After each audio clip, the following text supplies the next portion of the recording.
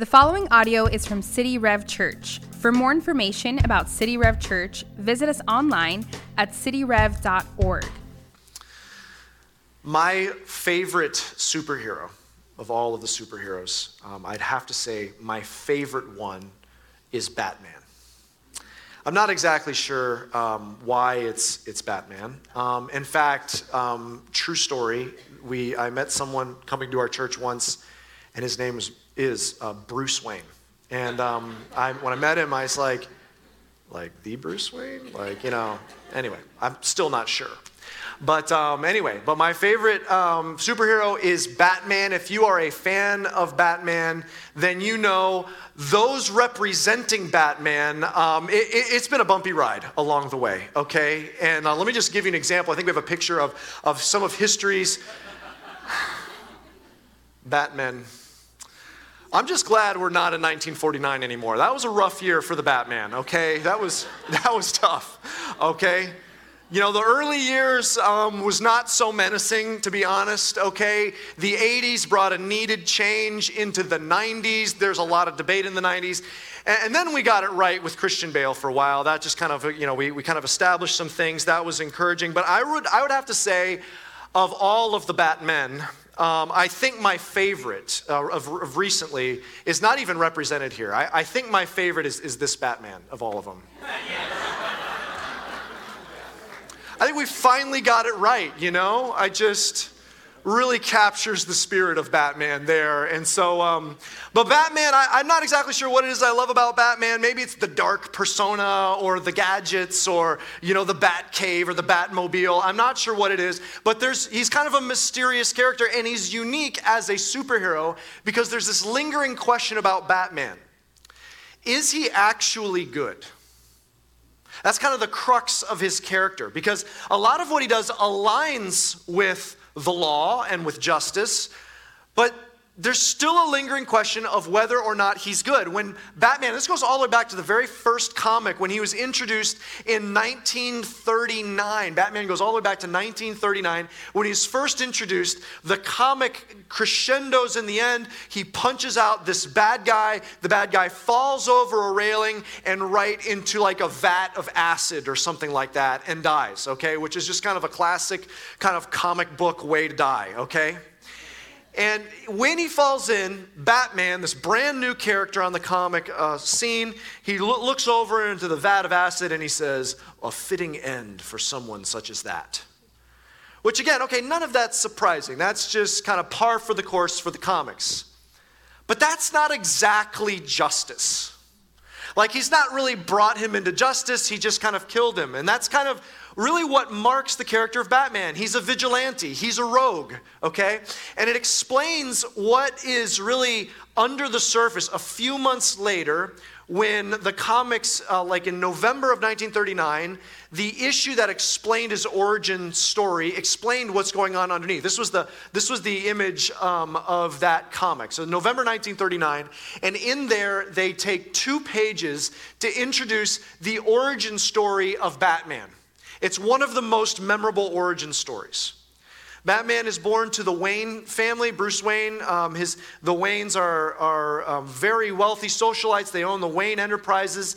And there's a few different variations of the story, but fundamentally what happens is Bruce and his 2 parents, Bruce is a child, his 2 parents are leaving a theater, and a man jumps out to mug them and ends up killing both of his parents. He shoots his parents. And right there, Bruce Wayne is instantly orphaned. He's had this terrible trauma. He's raised the rest of his childhood by a man named Alfred. But in this, at the end of the comic, it explains then as he grows into an adult what makes him tick. And this is what he says. I'm just reading it straight how it is in the comic. He says, "I swear," talking about his parents, "I swear to avenge their deaths by spending the rest of my life warring on all criminals." That's his manifesto. I am at war with criminals. And then he's got to think of, what is his theme? What's it going to be? And so he says this: "Criminals are a superstitious, cowardly lot, so my disguise must be able to strike terror into their hearts. I must be a creature of the night, black, terrible. And at that, he's sitting by his fire in Wayne Manor. He's wearing a smoking jacket. And through the open window flies a bat. And at that moment, his inspiration strikes. He says, I will become a bat. And that's the beginning of Batman, how they explain it. Now, something I want you to see in here that's interesting. He becomes a superhero. He fights crime. But I want you to see his motivation. He says, I want to go to war against criminals, which is different than saying, I really love Gotham City. That's different. It's just a little bit different, but it's just enough to be off base. It's one thing, I'm going to go to war against criminals. It's another thing to say, I love Gotham so much that I'm not going to let anyone do it harm. And so out of my love for Gotham, I'm going to fight against crime. No, that's not what he says. He's going to do war against criminals. And so here's what happens. Often what Batman does aligns with justice. But there are moments where what he does, because at his core there's something a little off base. So there are moments in the whole saga of Batman where he's very, very far from justice and what's right altogether. Now let me bring that over to what we're talking about today. There's a reason I bring that up, because that's a very true dynamic that can happen in anyone's life. There can be something down deep that's just a little off base, that even though much of that person's life can be aligned with what's right and what's true and what's good, but ultimately down the road on certain things, they'll find themselves so far off base because what was deeply inside started just a beat off. Let me make it more clear. As followers of Christ, we could have everything right in our thinking of who God is, but still be just a little off and not have the heart of God inside. More specifically, you could have all of the right thinking and all the right theology and all the right doctrine, but not have the heart of God. In fact, someone could be a faithful follower of God all of their lives. They could be in church all their lives. They could serve a church. They could lead a church. They could say, yes, I'm a Christian. And have all the right thinking, but not inside have the heart of God. That could be just off. And you say, how does that happen? I think if you thought all the right things, and you'd be right. How does that happen? I want to show you a passage that not only shows how that happens, what it looks like, but it corrects our hearts. And so today, it might be a time where even though you've been thinking rightly about God, it may get our hearts more aligned with where his heart is. We're in a series called Origins. We're preparing for our 20th anniversary as a church, and we're looking at these moments in our origin story that God has shaped who we are and the key passages and key moments in our church. And I want to show you one of those key passages over the years that God has used to shape who we are. It's in the book of Jonah. I want you to open to Jonah chapter 4. If you have a Bible or Bible app, go ahead and open to Jonah chapter 4. Actually, we're going to start in the last verse of chapter 3. It's Jonah 3, verse 10.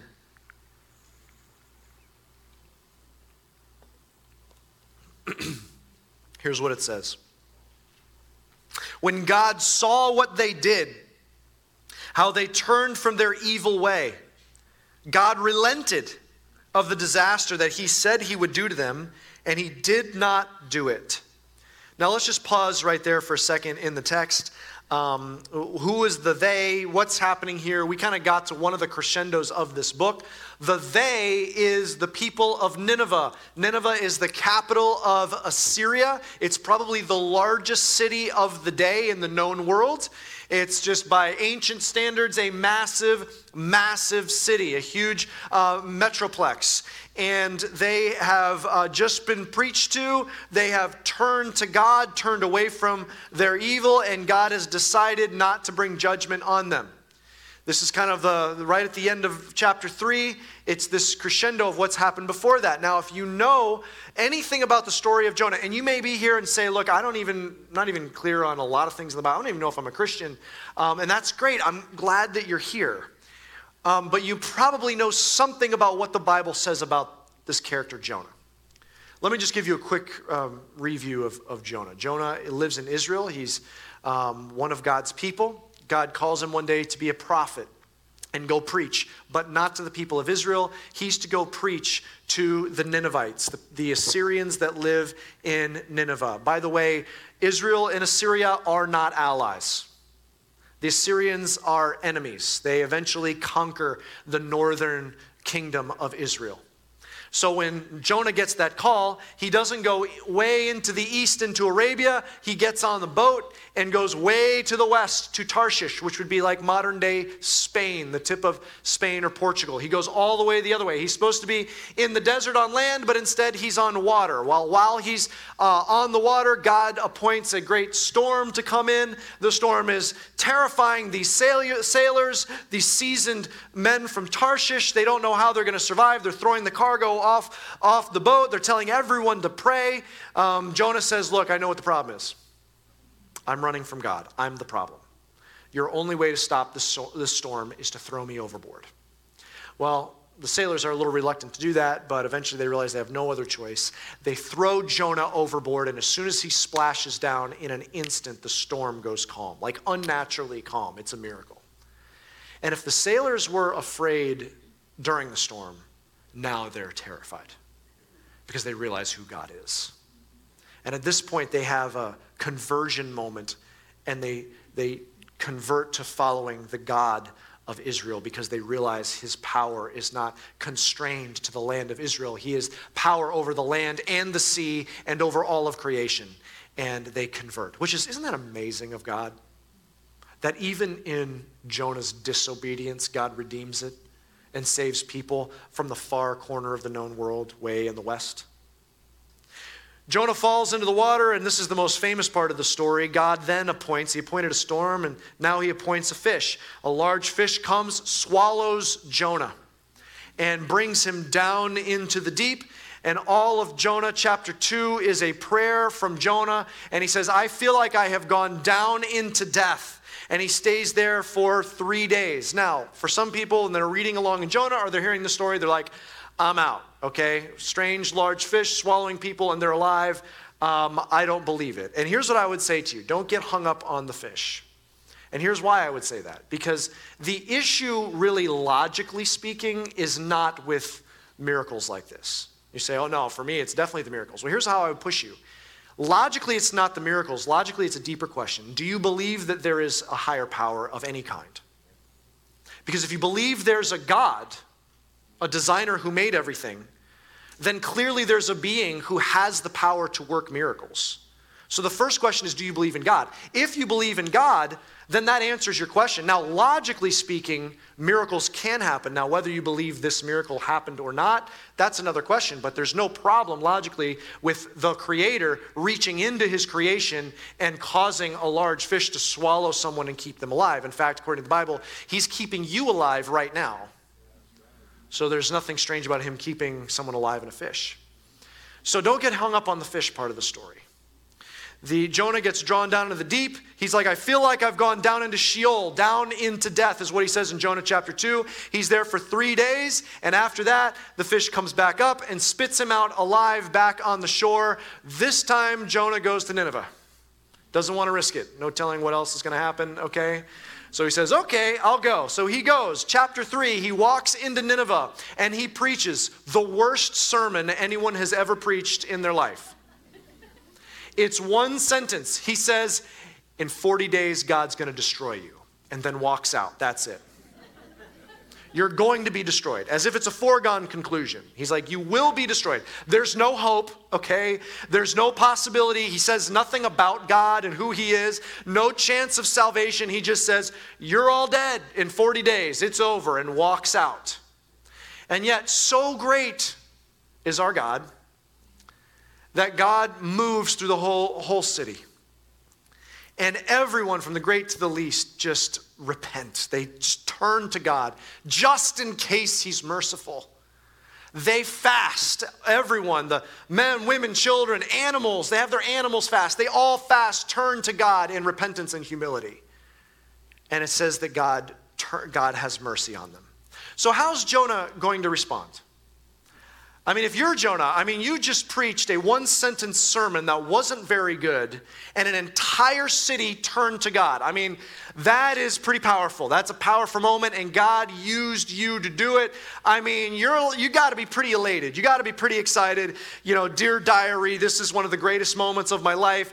This has got to be an amazing moment that you have been used to turn around a city, the biggest city in the world, the most powerful empire, the Assyrians. What does Jonah do to respond to this total revival that breaks out? Let's turn over to chapter 4 and pick it up in verse 1. But it displeased Jonah exceedingly, and he was angry. Well, that's not what we expected. See, a lot of times when you're told the story of Jonah, it ends at the end of chapter 3, but the whole point of Jonah is really chapter 4. That's the whole point of the story. And there's a play on words here I don't want you to miss. See, the words in chapter 3, verse 10 and chapter 4, verse 1, there's a play on words here. The word for evil, as in the word that the Ninevites, they turned from their evil. And the word for disaster, it says God turned from the disaster, so that's actually the same word applied to the Ninevites as it is to God. So the Ninevites turned from evil, God turned from his disaster, and then it says it was exceedingly displeased. That word displeased, all three of those words are actually the same word in Hebrew. It's a play on words. It's the word most commonly translated in the Old Testament as evil, but it's got a much broader meaning in Hebrew than our English word evil. It means like bad. So if it was translated more literally, then it would read something like this. The Ninevites turned away from the bad they were doing. God turned away from the bad he was about to bring upon them. And it was bad to Jonah. Exceedingly bad to Jonah. That word exceedingly, put that on the shelf because that's going to appear a couple more times. But here's what I want you to see. Bad is disassociated from the Ninevites, disassociated from God in the sense of the wrath that he was going to bring. It's disassociated from God, but it's associated with Jonah. Exceedingly associated with Jonah. He's the odd man out here. Do you see this? He's the bad one of these three. There's something God wants us to see here with this. Let's keep going. Let's pick it up in verse 2. And he prayed to the Lord and said, O Lord, is not this what I said when I was yet in my country? This is why I made haste to flee to Tarshish, for I knew that you are a gracious God and merciful, slow to anger and abounding in steadfast love and relenting from disaster. Therefore now, O Lord, please take my life from me, for it is better for me to die than to live. And the Lord said, do you do well to be angry? You're mad, Jonah, but is that the right thing? Do you have righteous anger here? Is that good anger? So this is really important because this tells us, Jonah's saying, this is why I ran. See, our instincts, if we didn't have chapter 4, we would assume he was afraid. Afraid to walk into the superpower of the known world at this point, the Assyrians, to march in and say, you're all evil. Why would that be particularly terrifying? Well, they're very powerful. And by the way, historically speaking, the Assyrians are notedly brutal and violent. They bragged about it. Like the ancient Assyrians would be proud of that fact. The kings would record in great detail all the torturous horrors that they would inflict on the cities that they would conquer. Their thinking was, we'll conquer a city. If they made us fight them, we'll conquer them, and then we'll viciously, grotesquely torture them. I'll spare you the details of some of the things they did. We will grotesquely torture them so that spreads, the terror of that spreads, so that when we come up on another city, that city's like, wait, is it the Assyrians? Let's just surrender. They were notoriously violent. And so you'd think, well, that's why Jonah didn't want to go. You don't want to go to a culture like that and say, hey, you guys are wicked and evil and bad. What are they going to do to Jonah? But that's not why he didn't want to go to Nineveh. He says why, right here. He says, I knew you'd do this, God.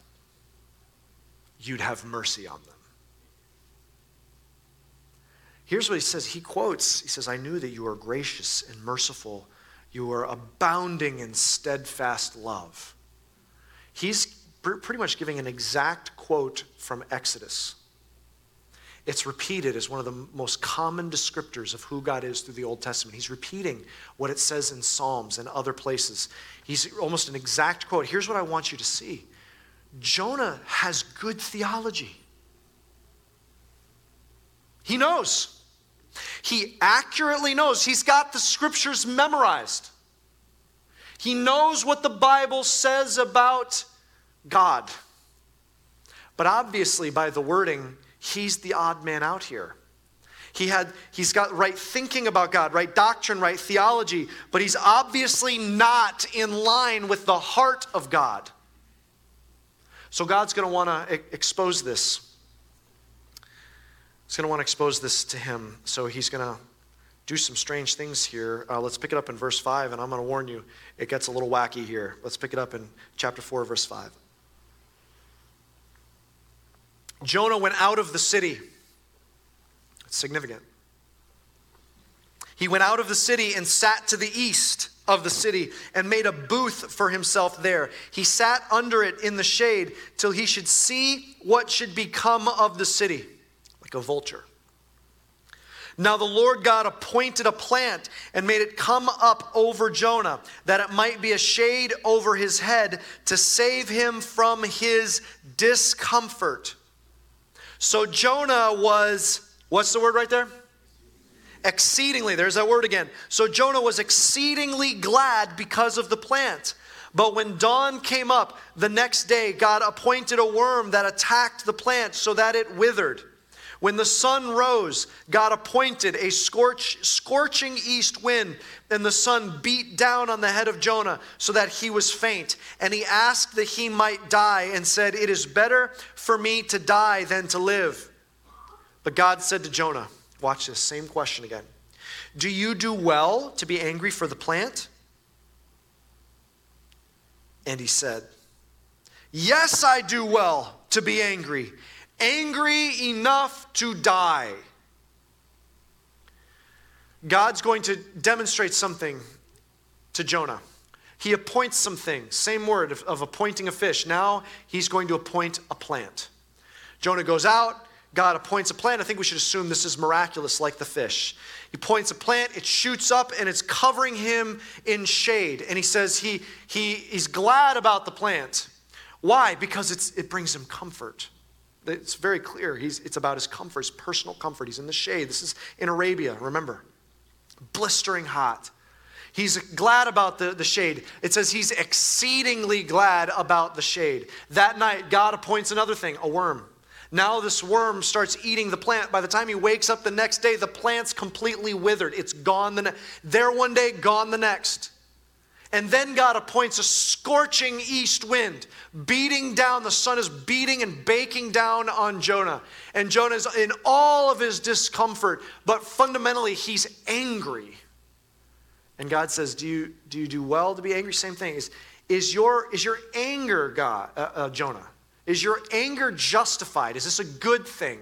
And Jonah defiantly back says, yes, I'm angry enough to die. Take my life from me. That's how angry he is. Now, it seems hard to identify with Jonah at this moment. But before we just dismiss Jonah too quickly, there's a reason God preserved this whole story for us in this text. It's because it actually hits far closer to home for each one of us than we would care to admit. Here's how the story wraps up.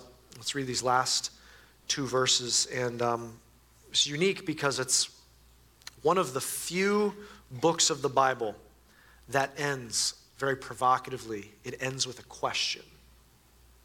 Listen to what it says. Verse 10. And the Lord said, you pity the plant for which you did not labor, nor did you make it grow, which came into being in a night and perished in a night.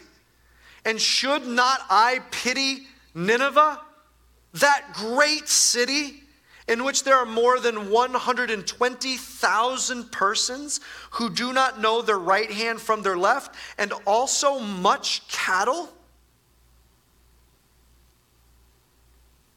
And with that, the book ends. Ends with this question. What's interesting is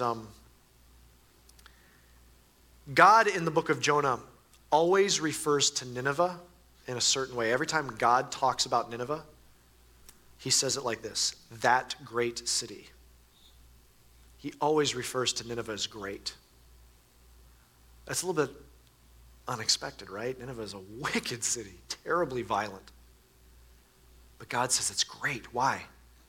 He ends with this question for us to think about. There are tens of thousands of humans. There's life there.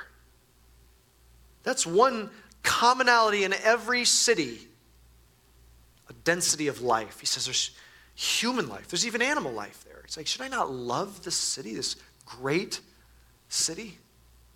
See, here's what's interesting is the word for exceedingly, which is used all the way through Jonah, and the word great, again, that's the same word.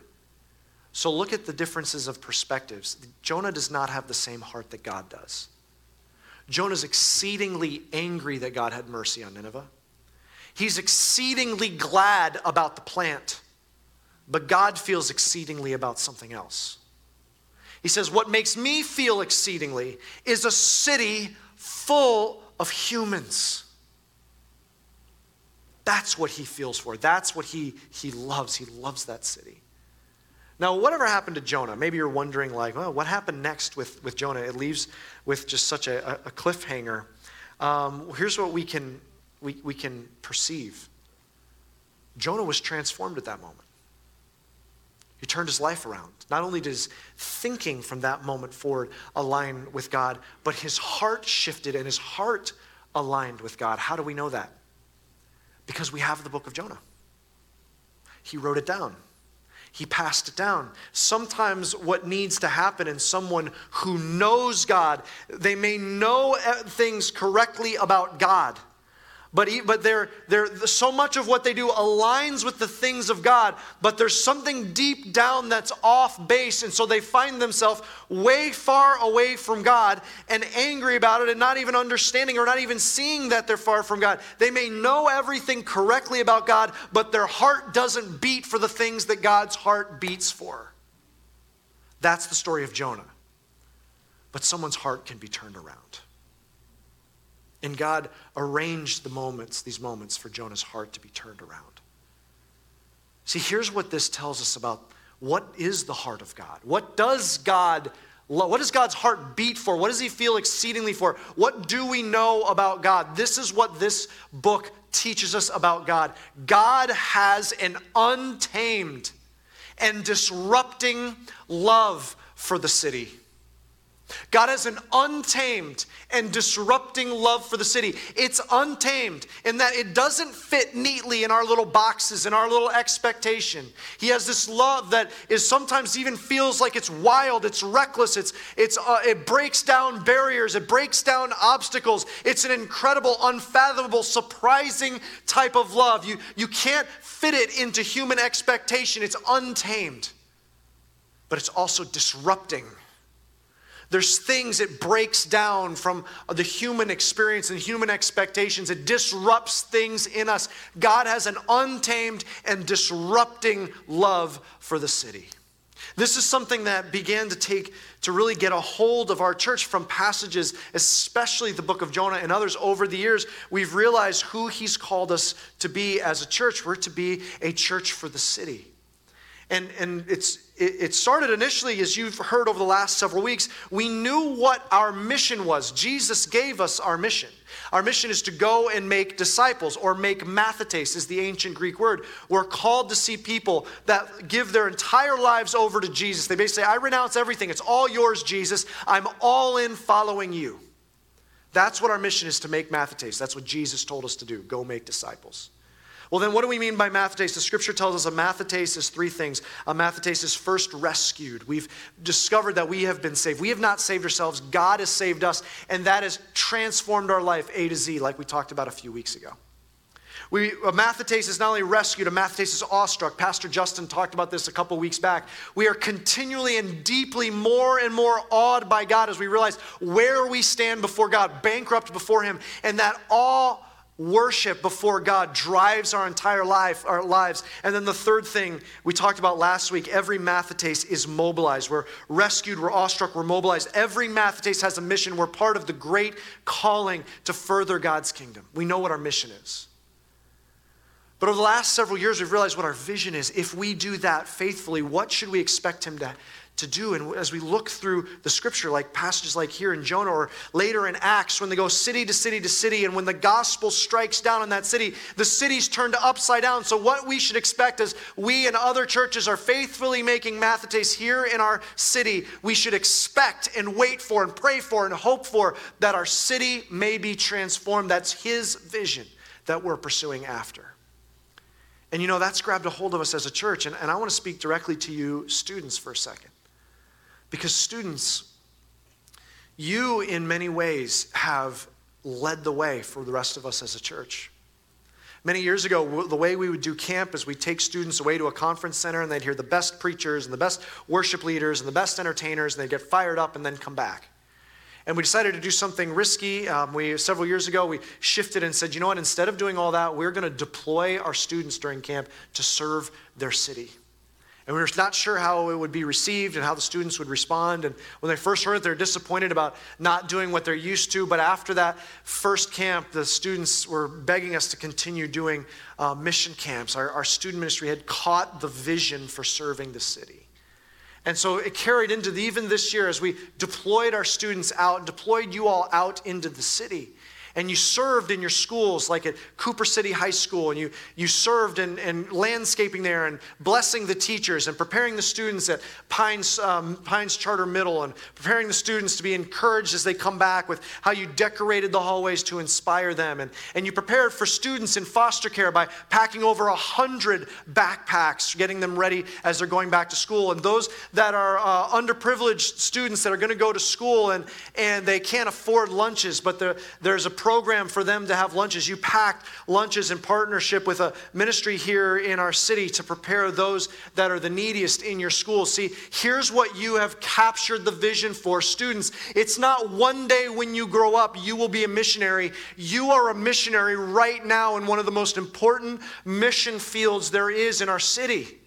And you have access to places that the rest of us don't, and you are carrying the gospel into the city. And one of the most exciting things from the past few days, students, is not only seeing you catch a fire for your mission, but catch a fire for your Savior. And every single night, seeing more and more of you come to faith and seeing more and more of you worship your Savior.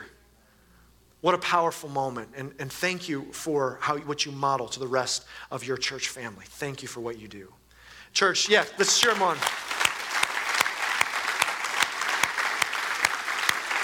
Church, I want to just give you a sneak peek. Many of you volunteers just exhausted yourself over the last several days serving our students, but for the rest of you, in some ways, each one of us are involved. Maybe you give generously, or maybe you brought some supplies generously. So this is something, one way or another, was an all hands on deck moment, and I want you to share in the celebration of what happened the last couple days. Check out this video.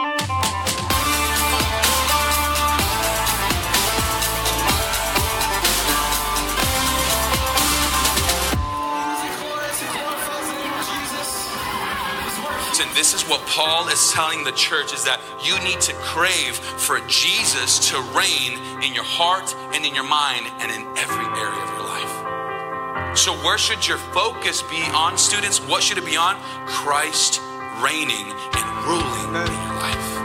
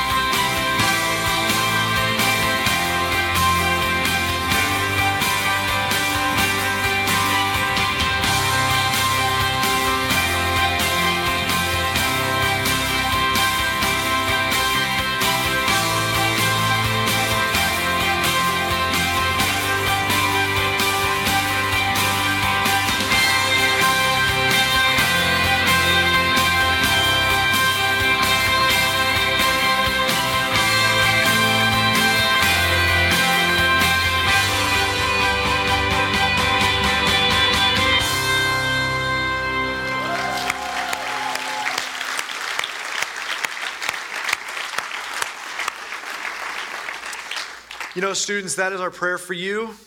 Man, one thing, if Christ could reign in your life, man, that's our prayer over you. That he doesn't reign over your life for 3 days or 4 days, but he takes over every part of your life. That's our prayer for you. Church, can that be said of us too? Can that be said of us? That's our vision and our mission, is to see South Florida transformed.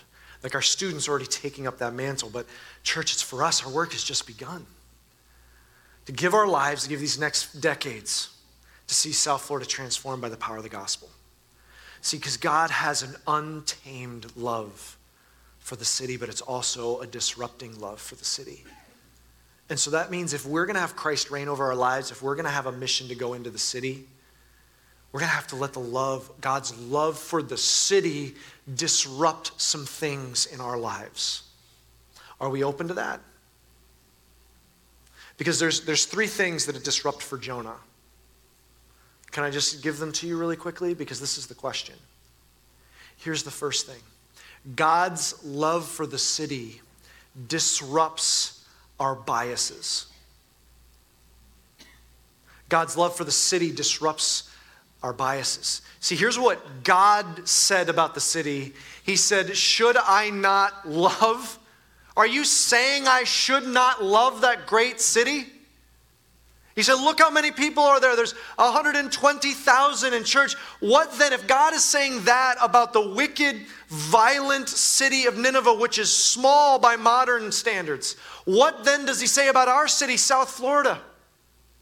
As he looks at Miami and Pembroke Pines and Cooper City and Fort Lauderdale, and as he looks at our cities, what does he say when he says millions and millions and millions of people? What does he say about our city?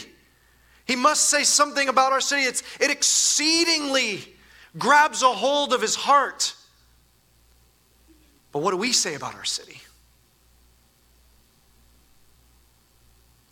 Do we say, well, as long as he doesn't have mercy on that group of people? That would surprise me. Yeah, but God's love is untamed. You can't put it in your box. It's a sweeping love for human beings who are made in his image. And see, here's what Jonah didn't get. He was right thinking. He knew about who God was theologically, doctrinally. He could quote the verses. You're merciful and gracious, slow to anger. You're steadfast in your love. But here's what he missed. And this made his thinking right about God, but his heart far from God, heart far from beating the way God's heart beats. He didn't realize that for God to have that kind of mercy for Nineveh, he had forgotten that he had first had that kind of heart for Jonah and his people.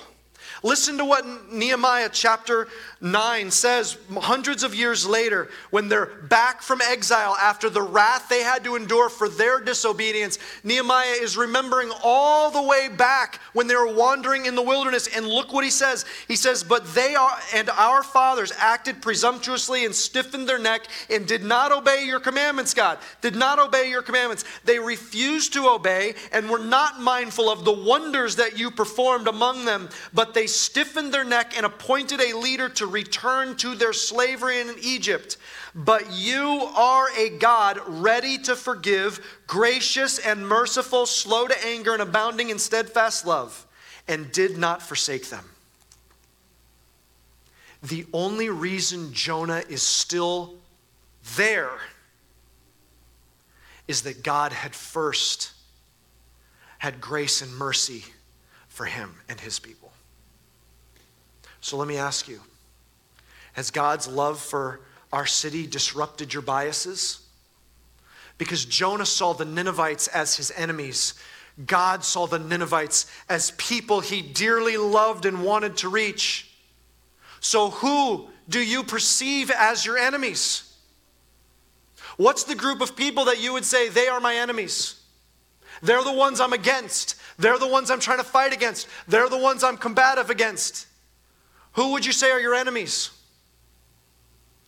Because the world very quickly puts us into different boxes with enemies. So who are your enemies? People who voted differently than you?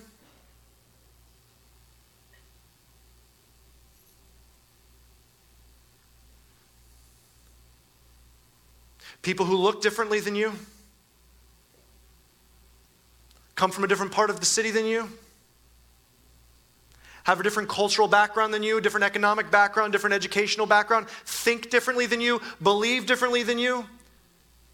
Because what his love for the city does is it disrupts our self-righteousness, and we realize the whole city is full of sinful people, including me. We all need his grace and mercy. And so because of that, what we see, Paul says in Ephesians, he says, let me tell you who your enemies are. It's not flesh and blood. It is the evil principalities, the evil, the Satan and his demons. We don't war against flesh and blood. So if you think your war is against another person, that's bad doctrine. That person is a child God loves and wants to use you to reach. So when can we stop viewing other humans as our enemies and start viewing them and have the heart towards them the way God has a heart towards them, to reach them, someone made in their image, and draw them to their only hope? God's love for the city disrupts our biases. God's love for the city disrupts our comforts. God says to Moses, you feel exceedingly for a plant because it made you feel comfortable. I feel exceedingly for a city that I see is great. You know, something part of our story is that we've felt a calling to the city, and yet the reality of where this campus is the farthest point from the city centers of Miami and Fort Lauderdale, which is part of our passion to move back in towards the cities, was part of the celebration of moving into Cooper City. It's one step closer to moving in towards the rest of the city, because there's something that can happen in the suburbs where someone can use the city to get comforts for themselves rather than love the city and being willing to enter back into the mess and reach it. And so what we have to disrupt in ourselves is, what do we feel more for? Do we feel for something silly like a plant that makes us comfortable? Do we feel for the comforts in our lives? Are we more bothered when something breaks, a car breaks down, or a piece of clothing rips, or a couch stains, or the bank account is a little lower than we wanted, or something rusts or goes out of style, or something gets stolen? Are we more upset? Do we feel exceedingly about stuff that feed our comforts, or do we have the heart of God that says, no, what disrupts me, what I feel exceeding about, is that there are millions and millions of people who do not know their Savior. That's what keeps me up at night. That's what this passage disrupts. God's love for the city, it disrupts our comforts. and cause us to be realigned with the heart of God. God's love for the city does one other thing. It disrupts our biases, our comforts. God's love for the city disrupts our small dreams. Jonah walks out in the city, and his message to the city is, God's going to destroy you. He had no vision. He had no hope. He knew about God, but had no expectation that God would actually work that out in the city. You know, sometimes people who can know the power and mercy of God know that we have a living hope in Jesus Christ, who defeated sin and death and reigns over all as the King of Kings and Lord of Lords, that every knee will bow and tongue confess. The extent of their vision for the city and society and culture is simply this: it's just going down the tubes. Well, what should I think of this world? Well, we're losing it. We're far from God. Maybe it'll never turn back. Maybe everything's going to be destroyed. And there's no expectation and hope built on who our God is.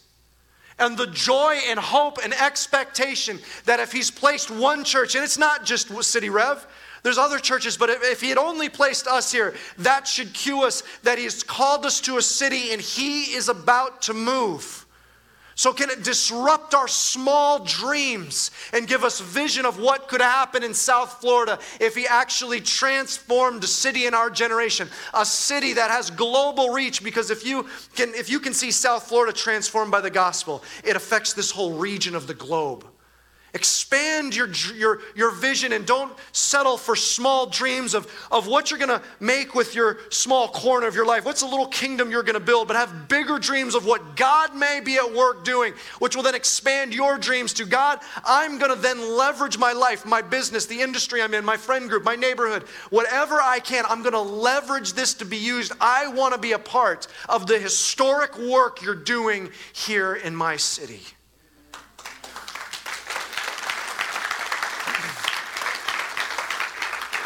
Could it be that God could disrupt our small dreams and give us a vision for a city because our heart begins to beat like His does for a city that He loves? But I want to end with this. Some of you might be here and you don't have a vision for how that incredible love is applied to you. If He loves Nineveh, if He loves Assyria, if His heart breaks for the Ninevites, you're not too far gone. You're not far from His love. In fact, if you're listening to this now, maybe you're at home all by yourself, maybe you're over in Cooper City, maybe you're here. If you're hearing this now, it's because God wants you to hear of His love. Because you know what His love is like for you? A father waiting for his child to come home. It says His love is so great the heavens couldn't contain it for you. It says that His love, it's like it's unimaginable, it's unfathomable, it's untamed, it's this reckless kind of love. It's steadfast, this chesed type of love that you can't fathom. It's a covenant towards you that will never quit. His love, it's hard for us to grasp the depth and the height and the width and the length of His love, but He wants you to know His love for you. He's waiting to receive you back with open arms. Respond to His love. And if you think the Ninevites received mercy, receive His mercy and His grace. Find salvation today. Can we bow our heads together and close our eyes? If today you want to find salvation and meet the mercy and love of God, and I want to lead you in a simple prayer, would you just simply right there in your seat, just silently pray this? God, I want to be saved. I believe in who You are. You're a gracious God. And I believe that You have love for me. And so I trust in the work that You've done through Jesus. Thank You for saving me. I want to be a Mathetes. I'm all in following You. In Jesus' name, amen. If that was your prayer just then, here's what I want you to do. I want you to respond in a certain way. I want you to let us know so we can put a Bible in your hands. So if you're watching online, I want you to go to cityrev.org/faith. You can click on it there on the screen, go there on your cell phone. If you're watching in Cooper City, here's what I want you to do. I want you to pull Pastor Justin or one of the leaders aside after the service. If you're here at the West Pines campus, I want you to grab that Get Connected card. There's a space you can say that I put my faith in Jesus. I want you to fill that out. I want you to put that in one of the offering boxes as you leave. We want to follow up with you. We'd love to put a Bible in your hands. In fact, if you're here and you go by guest services, we'll put you a Bible in your hands today. Church, we're going to close in a song, and the song is the cry that Isaiah responded. God said, "Whom shall I send to the city?" And Isaiah said, "Here I am, send me." That is our cry. He's called us to be a church for the city, that we might reveal Jesus and so that our city may be revolutionized. And so we're going to respond with, "Here we are. We will go into the city in your name. We surrender to you. We make ourselves available to your call." Let's stand and declare that back to Jesus. Thanks for listening. For more resources and to check out other teaching series, please visit our website at cityrev.org. If you would like to speak to somebody about beginning a relationship with Jesus or ask any questions you have about this teaching, you can email us at podcast@cityrev.org.